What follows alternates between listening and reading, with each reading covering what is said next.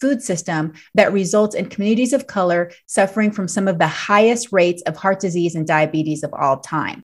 You are listening to Veggie Doctor Radio, and this is episode number 198. Welcome to Veggie Doctor Radio. I am your host, Dr. Yami, board-certified pediatrician, certified lifestyle medicine physician, certified health and wellness coach, author, speaker, mother, wife, and human being. I passionately believe in the power of diet, habits, and mindset in sparking and sustaining well-being and joy in our lives. This podcast combines expert interviews and thoughtful monologues to explore plant-based nutrition, lifestyle medicine, parenting, mindset, and other exciting and fun topics. I hope that these episodes inspire you, uplift you, and equip you with the knowledge and tools to live your best life. Are you ready to get started? Let's do it. Welcome, veggie lovers, to an episode of Veggie Doctor Radio. Well, this time we're doing something a little bit different. I am going to share with you a presentation that I did for the Black Health Matters Conference. So this is an annual conference that is organized by the Harvard Undergraduate Black Health Advocates, and it was virtual this year. And they invited me to talk on the topic of nourishing from within, Black veganism as a tool for justice. I'm going to be honest with you. When they first asked me, I'm like, I'm not sure if I'm the best person to talk about this. It's not my area of expertise. I'm not an expert on food justice and social justice issues per se, but it did push me out of my comfort zone. I ended up doing a lot of reading and a lot of research on this topic, and I feel like my presentation was informative. There's probably other experts that would do a better job than me, but I wanted to share it with you because I felt like some of the stuff I learned is very valuable information and is probably going to shift your paradigm a little bit and the way that we think about food and how it affects the health of people, particularly people of color. So in this presentation, I do focus on health specifically and human health. I'm not focusing on animal justice or animal health. That is a whole separate talk that deserves its own focus. Okay. So this one, I'm particularly talking about human health and specifically for Black people and people of color in the United States. Okay. So I'm going to talk about the burden of disease. I'm going to talk about the origins of soul food and the Southern diet, social determinants of health, food insecurity, and some things that are very counterintuitive about food insecurity that are very interesting. I'm going to define some terms like food apartheid, food deserts, and food swamps, and why the term food apartheid is more in favor than food deserts and food swamps. I'm going to talk about the complexities of our food system, concentrated animal feeding operations, the health issues that agricultural workers in the animal industry face, also the waste, pollution, and environmental racism that people of color face. And then I'm going to talk about things that you hear me talk about all the time, which is why eating more whole foods matters, what the difference is between a plant-based diet and veganism, and so some of this stuff you've definitely heard before, but it's never bad to review it. And then I'm just going to end with what are the things that we can do now, point out some areas that you may want to go to for further research and to learn more about these topics. But this is a recording and it is a talk that I specifically gave for this conference. And so I'm going to be answering questions at the end. So I hope that you enjoy this. If you like hearing things like this, and I will be more deliberate about in the future about asking for the recordings when I do talks in, different locations and events, because maybe it's something that you'd like to hear. Thank you all for being here and for your energy, enthusiasm, having an open heart and open mind. I know these topics, some of them can be really hard and heavy, but I sincerely hope that you will learn something new from my presentation and leave with a sense of empowerment, not a sense of heaviness. My presentation is entitled Nourishing from Within, Black Veganism as a Tool for Justice. So I'm going to present to you the issues and challenges that Black people are facing with their health and well-being, why it might be occurring, and how we might be able to begin to tackle these problems with our food choices. Then I'm going to finish off with some hopeful data and leave you with some resources so that you can hit the ground running. I also want to add that this presentation is going to be focused on human health and well-being and nutrition, because that's my area of expertise and passion. But non-human animal welfare and how it relates to human oppression is also a very important topic and also very relevant to human justice. So intersectional veganism is discussed by many Black vegan activists. At the end of this talk, I'm going to provide you with a list of some of these activists. And if this is something that you're interested in exploring more, then you can follow them to learn more about that topic. All right, so let's go ahead and get started. So let's start with the sobering statistics. The COVID-19 pandemic has really highlighted some major disparities in health and healthcare and how we experience it in this country. Unfortunately, Black people are 2.5 times more likely to be hospitalized and almost twice as likely to die from COVID-19 compared to non-Hispanic whites. But it's not just COVID. Heart disease is the most common chronic illness in our country, but people of color suffer from it most. Around 47% of non-Hispanic Blacks over the age of 20 are living with cardiovascular disease. Elevated blood pressure leads to other chronic conditions, such as increased risk of stroke and chronic kidney disease. And Black people have the highest prevalence of hypertension, with 42% of the Black population over the age of 20 having elevated blood pressure. Black people have the highest rate of death from heart disease in the United States. And like I said, cardiovascular disease is the leading cause of death for Black people in this country. Every year, 50,000 Black women die of cardiovascular disease. Remember, these are grandmothers, mothers, daughters, sisters, and aunts. They are loved, valued, and needed, and they are dying.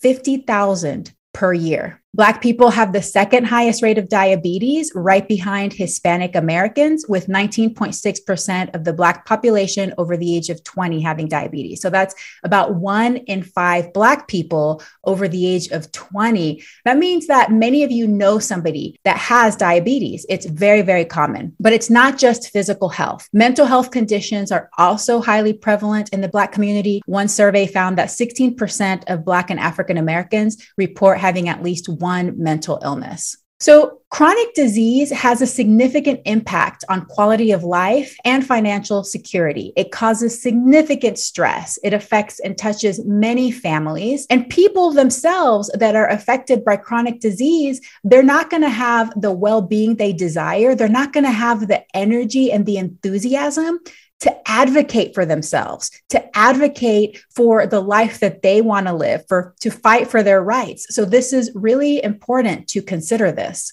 But let's talk about and let's think about why. Why is this happening? Why are Black people and people of color being so heavily affected by chronic disease? So many people have been led to believe that people of color experience disease and the disease burden largely because of genetics. But this dismisses the great complexity that underlies disease development and progression. Yes, genetics may play a role in disease development and progression, but that's not the whole story. Let's talk about food.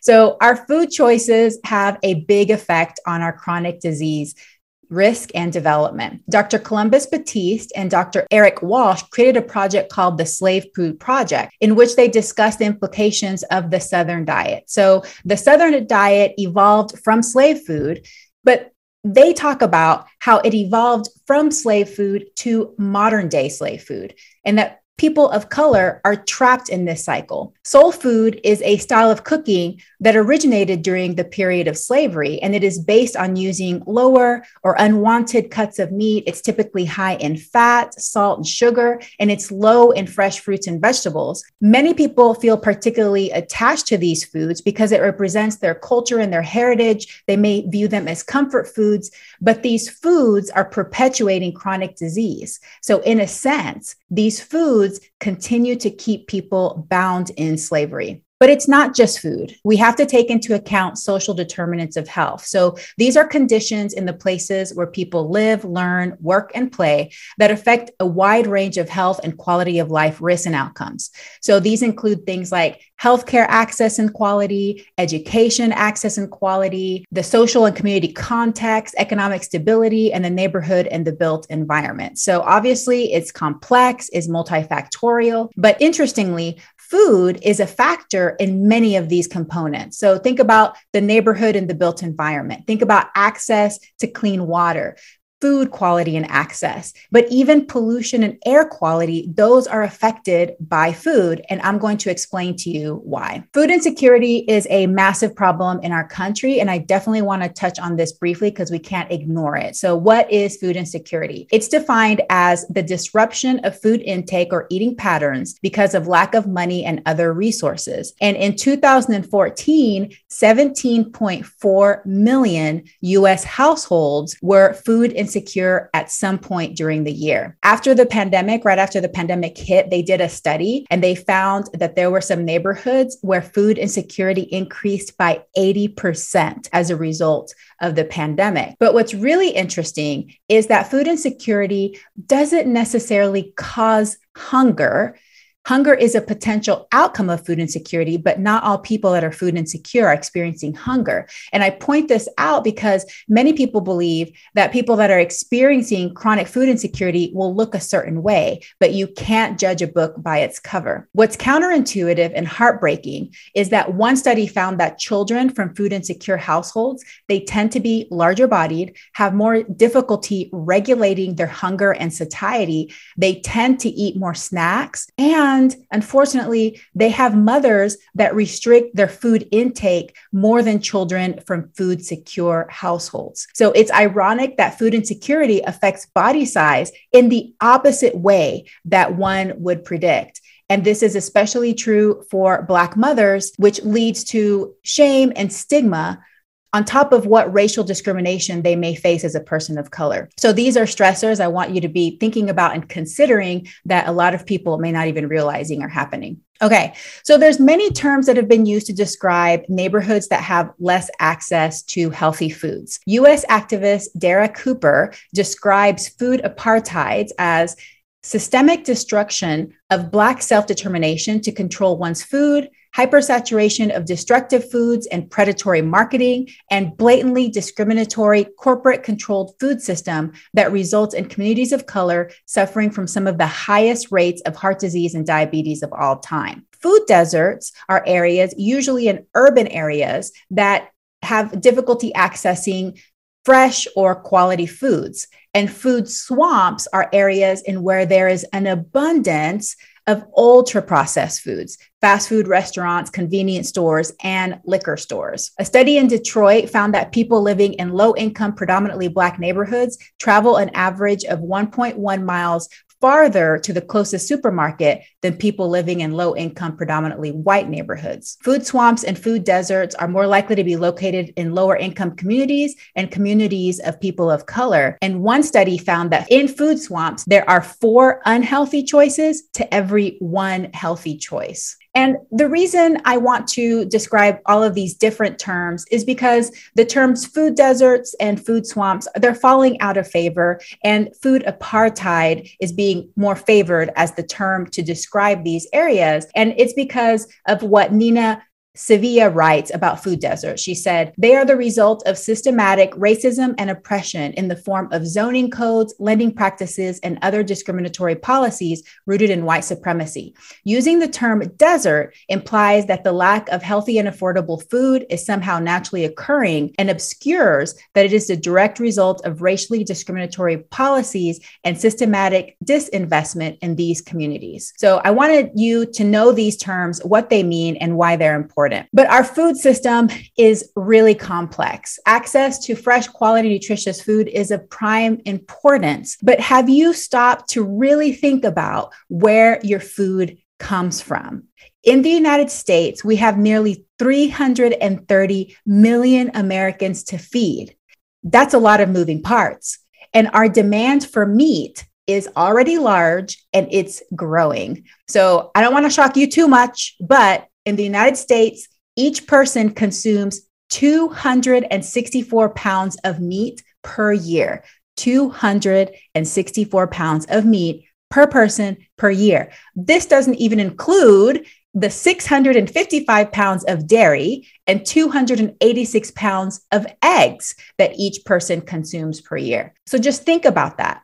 That is a lot of animals to raise and slaughter to meet that demand, which brings me to CAFOs. So 99% of animals come from factory farms. CAFOs are concentrated animal feeding operations. So this means that they have greater than 1,000 animal units housed and fed in a confined area. And just so you know, one animal unit is 1,000 pounds. So that's a lot of animals that are kept in one place and raised specifically to feed humans. Most chickens, pigs, and cows are raised in CAFOs in the modern day. So it's not these idyllic little family-run farms where all the animals are running free and playing. No, they are stuck in these very enclosed buildings, and they are raised only to the point where it's time to slaughter them to consume them. CAFOs harm environmental and human health because of the massive amount of waste generated by each farm. Manure can range between 2,800 and 1.6 million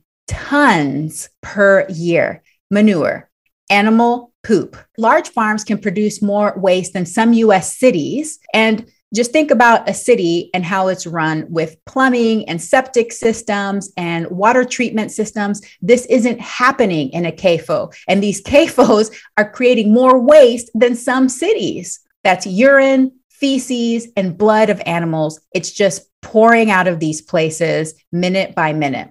But farm workers may suffer the most from this reality. The people that work on these farms are greatly affected and become victims of this seemingly unstoppable machine to produce meat, dairy, and eggs for a growing population. More than half of all farm workers are people of color, and 80% of frontline workers in the animal slaughtering and processing industry are people of color, 80%. These workers tend to have less education, live below the poverty line, have children, higher rates of being uninsured, and they get injured and sick. Injury and illness rates are 2 times higher than other workers on average. They tend to develop chronic conditions like acute and chronic bronchitis from the air quality, which is as high as 30% of farm workers. Other chronic ailments include headaches, eye irritation, nausea, weakness, and chest tightness. They can also become carriers of antibiotic-resistant bacteria like MRSA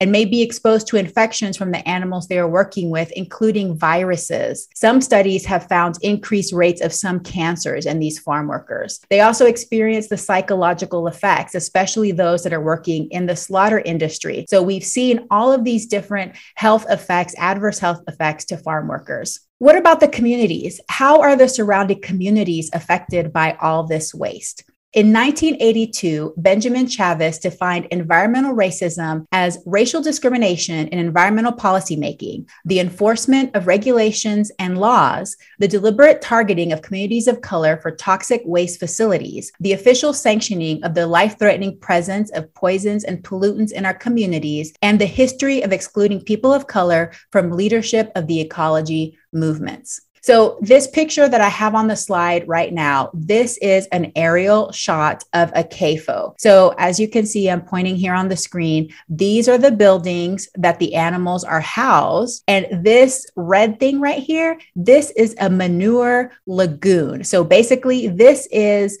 filled with animal waste, but it's more than just that. There's 150 pathogens in manure that can impact human health. Of course, it has bacteria like E. coli, but it also contains animal blood. It produces toxins such as ammonia, nitrogen, phosphorus, growth hormones, antibiotics, and the chemicals that they use in farming operations like copper sulfate. The most common method to dispose of manure is ground application. So it's either kept in these lagoons or it's sprayed onto the ground or sprayed into the air. So just imagine all of these animals creating these millions of tons of waste. And instead of being treated like it would in a regular city, it's being spread on the ground or sprayed into the air. So problems happen. It leaks into the water system. It contaminates the air. The air quality is so bad that it increases the risk of health problems in people living nearby. Of course, these CAFOs tend to be located in rural areas and in economically disadvantaged neighborhoods, and they're closer to schools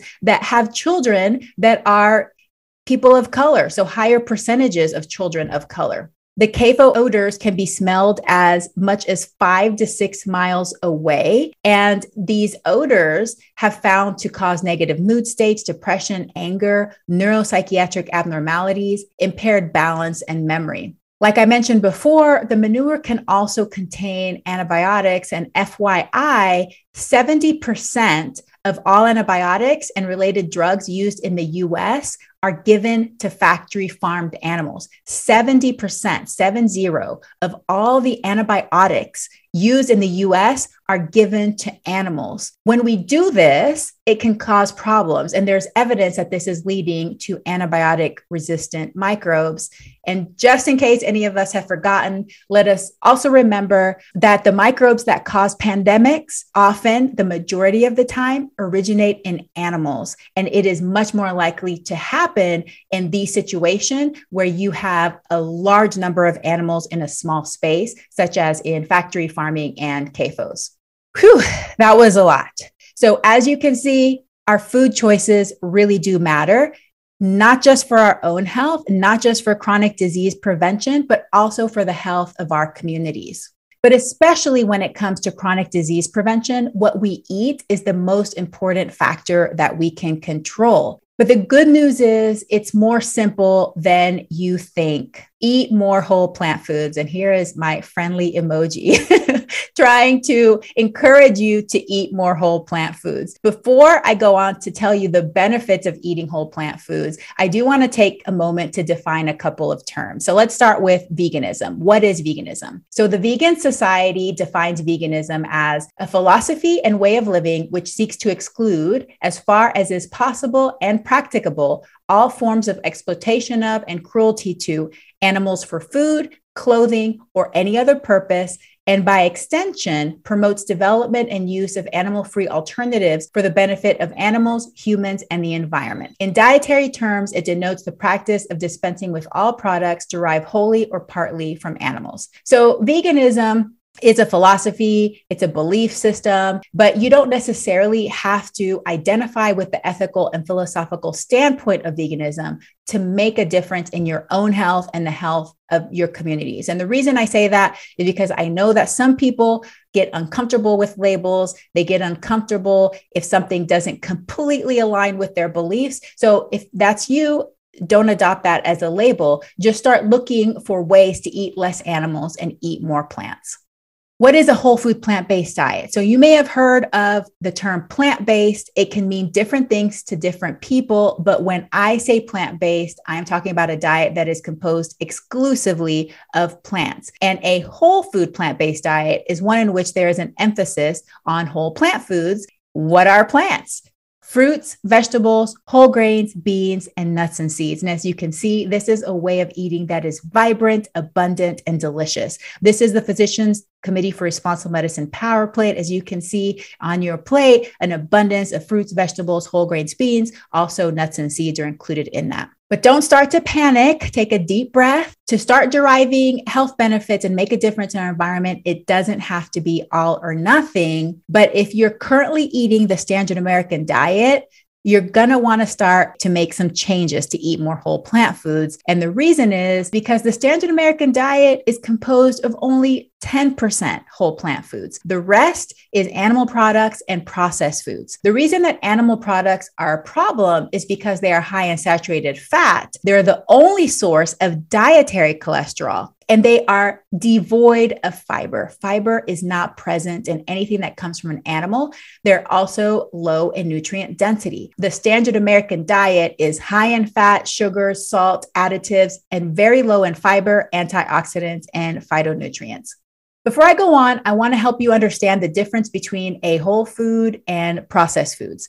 I don't want to demonize one or the other, but I want you to understand how they're different because whole foods or foods in their more whole form are going to be more health promoting, and there can be risks associated with processed foods. So let's start with an apple. This is a whole food. You can go to an apple tree, pick the apple, and start eating it right away. It is packed with fiber, antioxidants, and phytonutrients. It's unchanged. Nothing is added. Nothing is taken away. Now we have applesauce. So imagine you took that apple and you just cut it up and you put it in a blender. You didn't peel it or anything. This is considered minimally processed. So you're not really adding anything or taking anything away, but you may alter it. You may cook it. That's actually considered minimally processed. So a lot of the foods that we eat, we may call it whole foods, but actually they're minimally processed, which is okay. It still retains a lot of the benefits.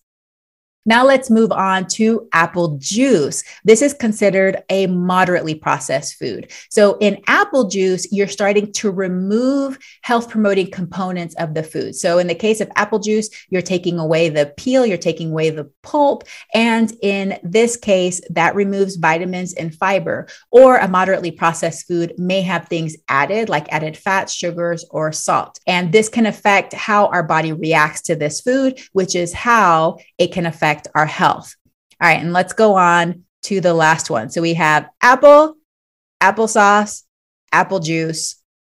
Who knows what this is? If you grew up in the 80s like me, I mean, they still sell it, but I pretty much lived on cereal when I was a kid. This is Apple Jack cereal. And this is considered an ultra processed food. Ultra processed foods are generally made in a factory. The way I like to have people think about it is, can you make this at home yourself? If you can't make it at home, that's an ultra processed food. You're going to need special machines and equipment to make this food. And unfortunately, ultra processed foods, they have a lot of things that are changed. So generally things are removed. So in the case of this food, we're removing fiber, vitamins, minerals, and then we're adding things like fat, sugar, salt, preservatives, artificial colors, and flavors. So it would benefit our health to make an effort to reduce ultra processed foods. Like I said, it doesn't have to be all or nothing, but we have to start somewhere. And just so that you can see that Apple Jacks actually does contain a little bit of real apples, but it's like 15 ingredients down on the list right before yellow number 6, yellow 50, red 40, and blue 1, and a lot of other additives. And so this is an ultra processed food. And guess what? In our country, our children are acquiring 70% of their calories from ultra processed foods, 70%. And it's rising. This is only the most recent study that they did, and they found that it had risen from the previous time they looked at it.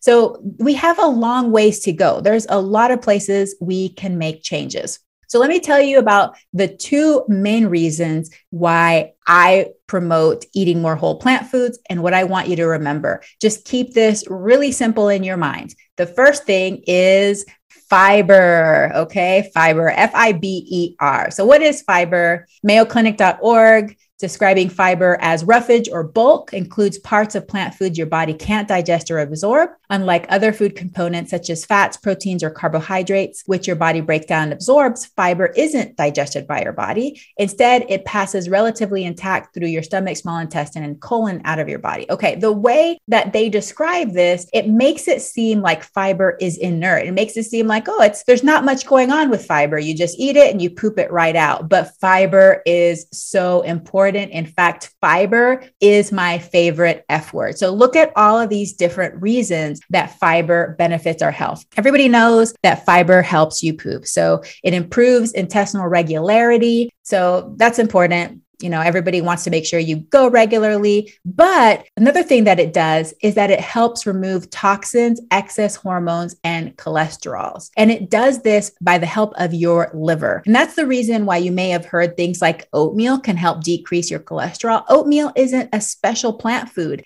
All the whole plant foods have fiber in them, and they have soluble and insoluble fiber. And it is this soluble fiber that is binding with these excess hormones, cholesterols, and helps you excrete it with the waste whenever you go to the bathroom. So that's how it works. That's a very important mechanism of fiber.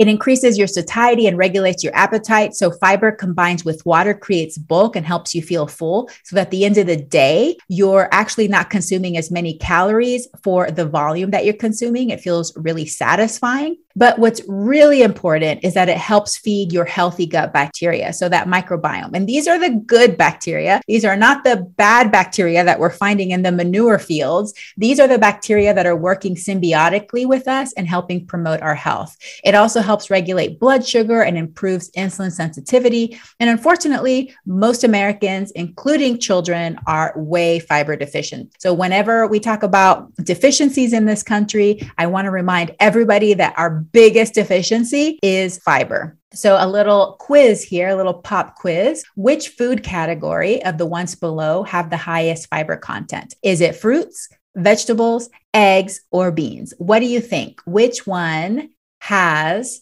the highest fiber content per serving? The correct answer is beans. Beans are amazing. I'm a bean pusher for sure. I want more people to learn how to eat beans and incorporate beans into their meals and their snacks. Beans on average have 7 grams of fiber per serving. So they're the biggest bang for your buck when it comes to fiber. But don't worry, all whole plant foods have fiber, so you can't go wrong with just including more fruits, vegetables, whole grains, beans, and nuts and seeds into your diet. Okay, reason number 2 why I want you to eat more whole plant foods. So reason number 1 was fiber.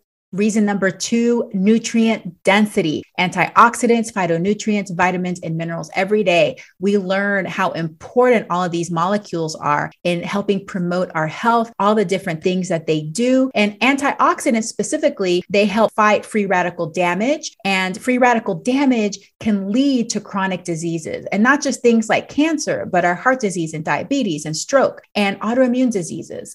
And we need vitamins and minerals for the proper function of our body. And we can derive all of this from whole plant foods. Every day, it seems like we're learning about all the different benefits that fruits, vegetables, whole grains, nuts, and seeds have on us, because each different plant has different vitamins and minerals and benefits. So that's why it's important, and why we say a lot as healthcare practitioners to eat from the rainbow, eat a variety of plant foods to get those benefits.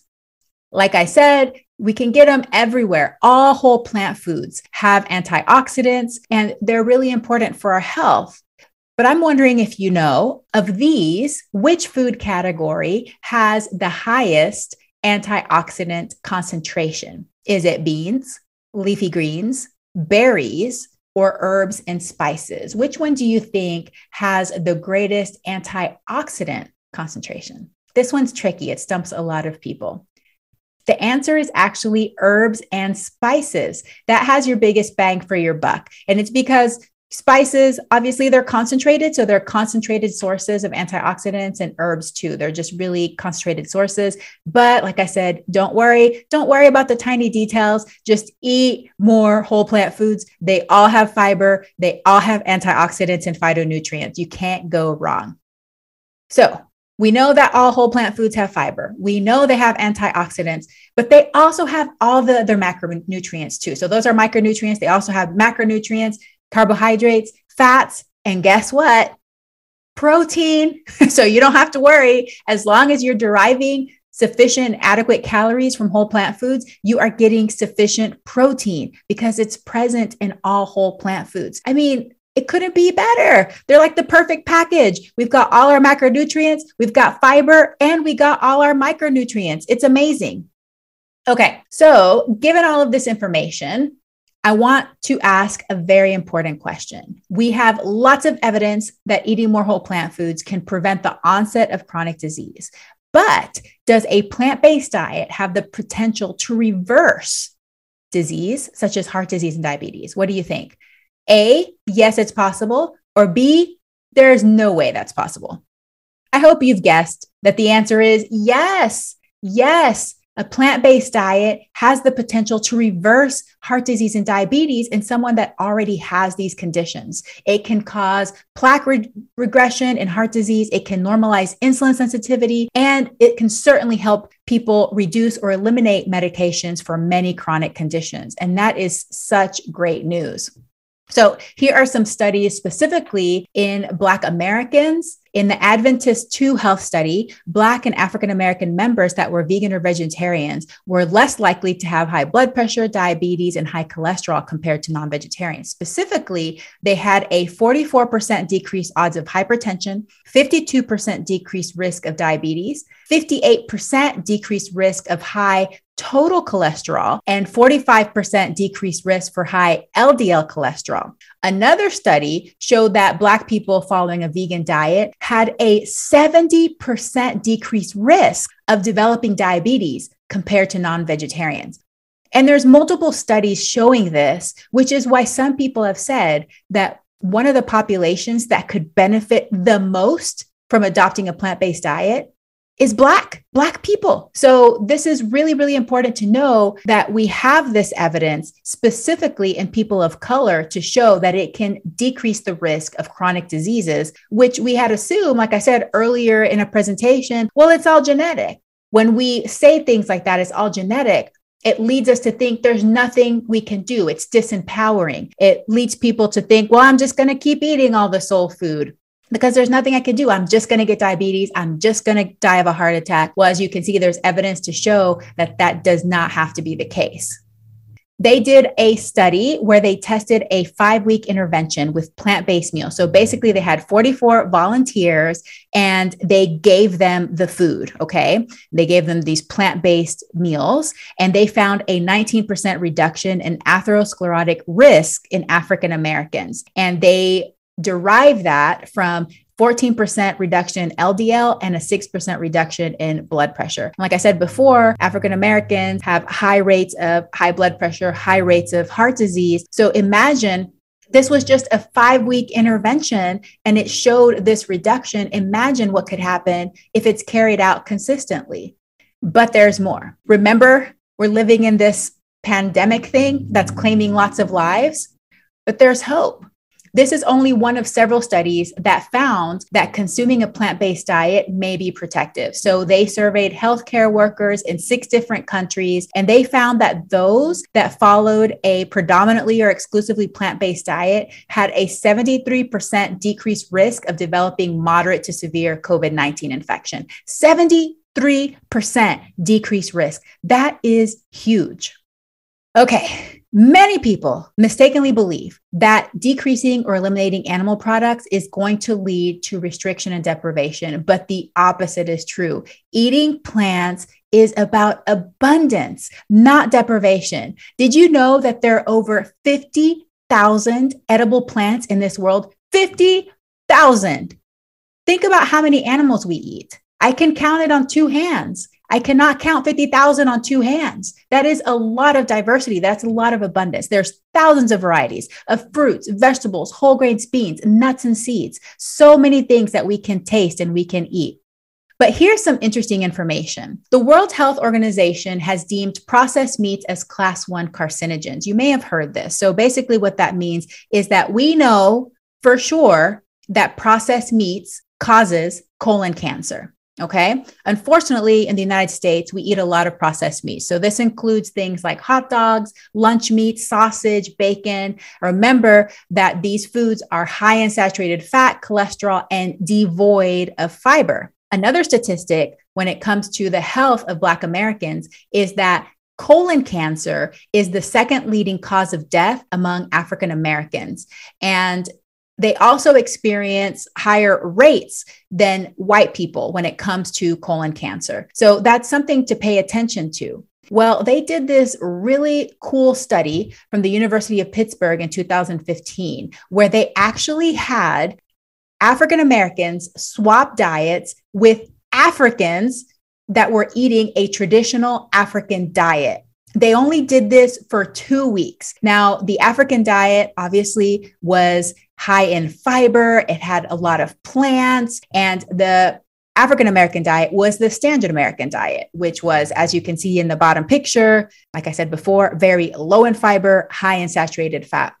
So what they found after only 2 weeks of swapping these diets is that their gut health the gut health of these two different groups radically changed. So they found significant alterations in their gut bacteria and the production of postbiotics. So postbiotics are basically what the microbes in your gut produce. And these postbiotics can be really helpful to decrease our risk of chronic disease. So again, can you imagine if there could be such a dramatic and radical change in just 2 weeks? What would happen if we were eating this way consistently? Do you think that Black people would be willing to make this type of change to their diet? So maybe you know a vegan, maybe you've never heard of veganism, maybe you've never heard of a plant-based diet, but guess what? Many Black people already are eating this way. Black women are the fastest growing segment of the vegan population. That is super exciting. 8% of African Americans endorse following a vegan or vegetarian diet compared to only 3% of the overall US population. And a Gallup poll from January 2020 found that 31% of non-white Americans were decreasing their meat consumption compared to only 19% of white Americans. Tracy McQuarter founded the 10 Million Black Vegan Women movement with the goal to help 1 million Black women per year for 10 years to transition to a vegan or plant-based diet. So on their website, they said, imagine the impact on ourselves, our families, our communities, and our world when 10 million Black women go vegan. So as part of this program, they have this 21-day vegan fresh start, and the results have been astounding. Survey data from more than 600 participants found that 67% improved their general health, 61% ate more vegetables, 37% lowered their blood pressure, 23% lowered their cholesterol, and 36% gained mental clarity. Remember, this is just a 21-day challenge. That is just 3 weeks. These changes can happen so quickly, and you can start feeling better so much faster. Again, maybe you don't know anybody that's vegan or eating a plant-based diet, but there are many Black celebrities and influencers that could serve as a role model. So these are some famous Black vegans. Venus and Serena Williams, they adopted a plant-based diet for autoimmune issues and had great results. Tabitha Brown was able to reverse her chronic debilitating migraines. Carl Lewis went plant-based decades ago for athletic performance. And so there's lots of people out there that are doing this and having great results. Like I said earlier in the talk, there's also many Black vegan activists actively working to make a difference in the world. So on my podcast, Veggie Doctor Radio, I have interviewed Iye Bako, Tracy McQuarter, and Omowale Adewale. And so if you want to check those out, definitely go to Veggie Doctor Radio, but follow these activists on Instagram or on social media if you want to learn more from them. There's also dozens of amazing Black recipe creators. These are just a few. Instagram is a great place to find amazing, plantastic recipes. Once you start following a few, Instagram is going to lead you to more. But believe me, there's not enough time to eat all of the delicious food.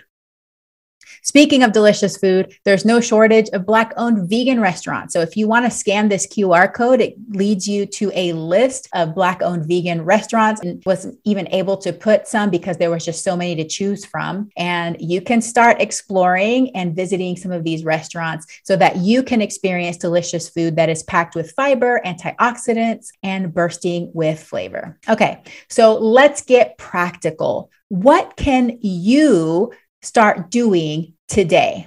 Go vegan or adopt a predominantly plant-based diet. Like I said, if it really scares you, you do not have to go all or nothing. You can take baby steps, but just start eating more plants. And this is how you do it. Emphasize what you put into your diet, not what you take out. So if it makes you really scared and nervous to think about, oh my gosh, I could never give up cheese, or, I can't live without my ice cream, then don't think about it that way. Think about, how can I eat more fruits? How can I eat more vegetables, whole grains, beans, nuts, and seeds? Beans especially, because believe me, that's a huge deficiency in our country. How can you learn to integrate more lentils, split peas, and beans, chickpeas, my favorite, into your meals and snacks? Try to integrate some whole plant food into every meal and snack, and aim to get to at least 75%. Like I said, it doesn't have to be all or nothing. but just try it out. See how it goes for you. And remember, make it simple, not complicated. And this is the way to keep eating simple. So one thing that you can do, follow some of these recipe creators. There's plenty of free resources online. There's blogs, there's social media. Pick 9 new, easy, flexible recipes that you think that you would enjoy, and you can rotate among your meals. So that's one strategy. The other strategy is to take 6 meals you already eat regularly and veganize them. So say you love to eat pasta, tacos. We do Taco Tuesday every Tuesday at my house, sandwiches, pizzas. You can veganize all of those, and you can emphasize whole plant foods in all of those meals. So start swapping animal products for whole plant foods. Beans, tofu, tempeh, those are all great ways to replace meat. And later on, I'm going to give you some resources to give you more ideas, because most people just aren't familiar with how to do it. Once you learn how to do it, it's so much easier than you think. Experiment with different vegetables, beans, and whole grains. Remember what I said earlier? There's 50,000 edible plants. There's so many to choose from. There's so much variety, and there's so much to explore. Definitely find your favorite blogger cookbook. If you like to go simple, there's plenty of recipe creators that make it super simple for you. If you like gourmet, there's plenty of that, believe me. And don't be afraid to use convenience foods. Use frozen vegetables and fruits. Use canned or frozen legumes, frozen or shelf-stable grains. There's lots of options now to make this easy, quick, and delicious. But remember, packed with fiber and antioxidants. One of the first objections that I hear is that it's more expensive to eat whole plant foods. Now, we do have to acknowledge that there are people in places with less access to these foods. We addressed that later or earlier when I talked about these areas with food apartheid and food insecurity. But increased cost is not necessary, especially now with the price of meat rising. Eating whole plant foods may actually decrease your grocery bill. So this was actually, I got this before the pandemic when I made this slide for another presentation. So I know it's probably even more expensive than that. But I just looked at the grocery store that I shop at. Ground beef was between $4 and $8 a pound. Dried beans, $1 to $2.50 a pound. A loaf of white bread, 89 cents. A pound of rolled oats, 89 cents. Rolled oats, I'm going to say, even is more filling than white bread. A 10-ounce family size Frito-Lay's, $3.49. A pound of potatoes, 79 cents. Apple juice for $3.99, a pound of apples for $1.29. And also, studies show that when it comes to eating this way, in taste, it is equally acceptable and sustainable. And remember, you just have to give your taste buds a couple of weeks to start to adapt. And you're going to start weaning off of some of those hyper palatable, ultra processed foods to more whole plant foods. And you're going to love it. All right. So number 2, stop supporting factory farming. But remember, like I said earlier, 99% of animals raised for meat are located in factory farms, 99%. So I guess if you live close to that 1%, if you want to continue to eat meat, then you can use that as an option. But when you eat meat, by default, you are supporting factory farming because 99% of these animals are raised on factory farms. Remember the massive amount of pollution, waste, health effects, especially for people of color. And we didn't even begin to touch on how it affects the animals. So basically, number 2 is also to just go back to number 1 and eat more whole plant foods. And then finally, support legislation and policies that increase access to fresh foods to people in all communities. We still have a lot of work to do in this area. There is much can be done that increases food sovereignty for communities, and we can't ignore it. But another way to advocate is to help educate other people, teach them how our choices represent our voices. We can rise up by resisting to take part in habits and behaviors that affect our health and well-being, and it can start with you.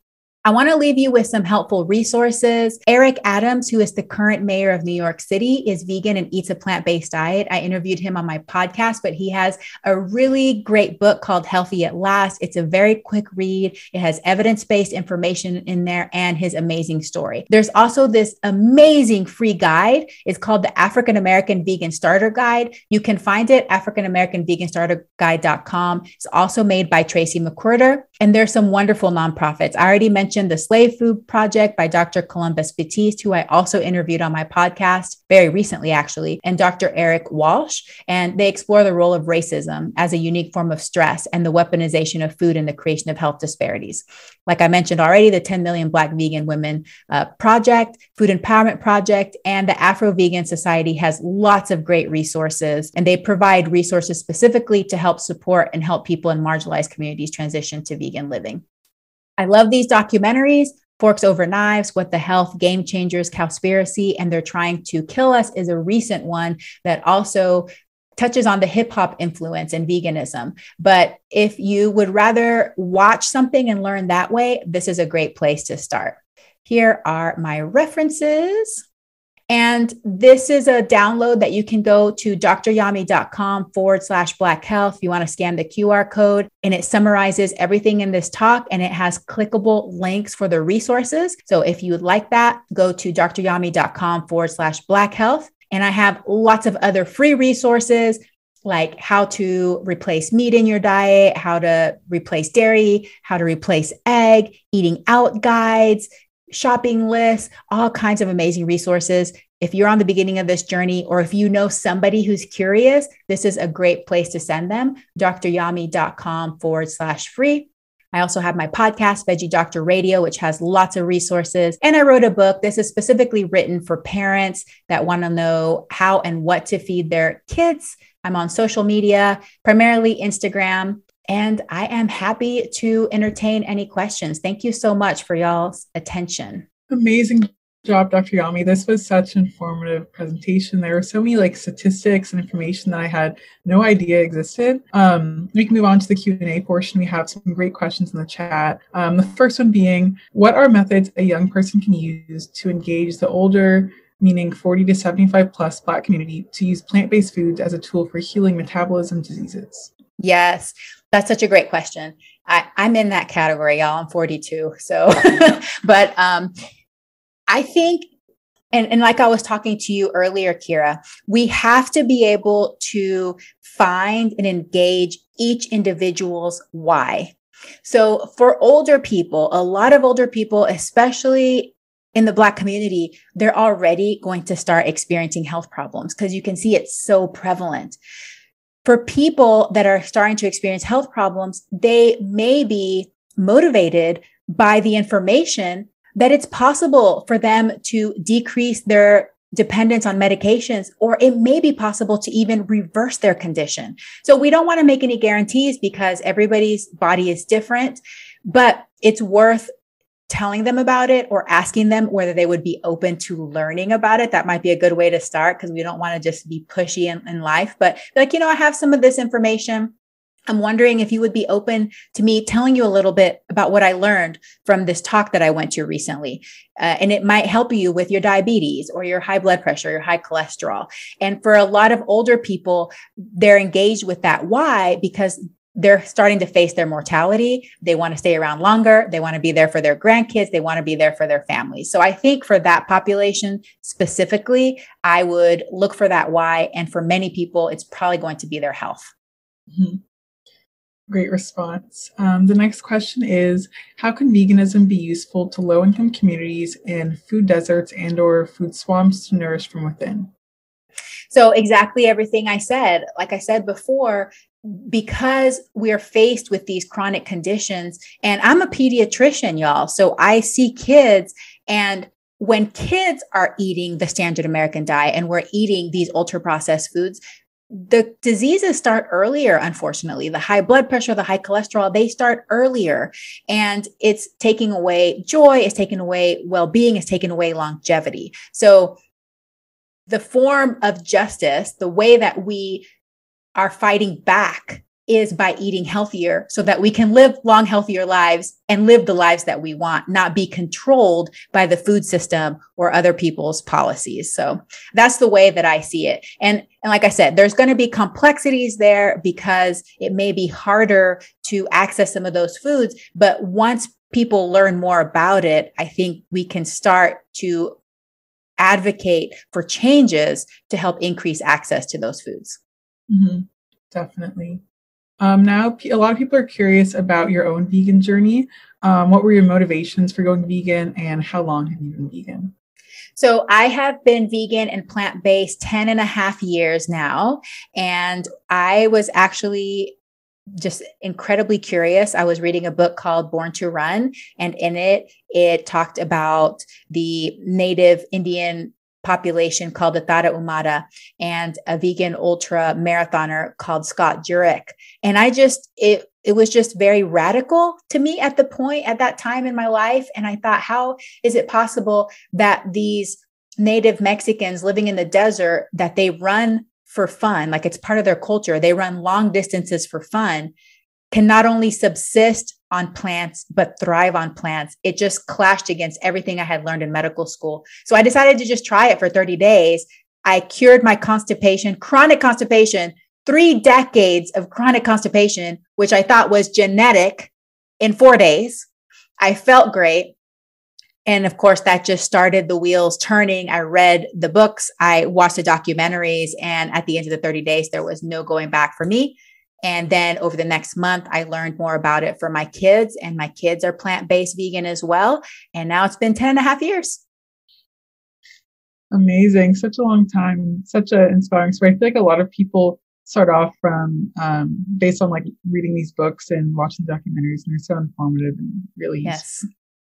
One question I have is how you've incorporated this sort of vegan activism into your career as a pediatrician. And if you sort of like inform your patients about it. Things related to that.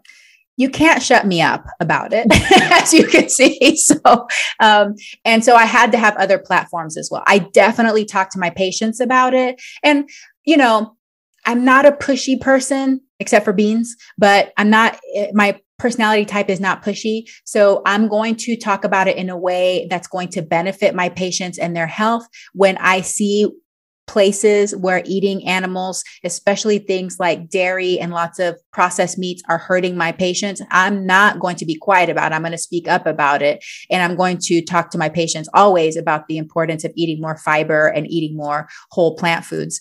But I also have other platforms that I can use when I want to teach and educate. I have my podcast, I have social media, I do a lot of writing, I do a lot of speaking. And so these are my talents and the ways that I can communicate and how I spread the word and educate lots of people, because you just never know who you're going to reach. And even if it's just one person, I am telling you, it's a ripple effect, because I have had people that I never thought would adopt this way of eating. They were just quiet and they were observing.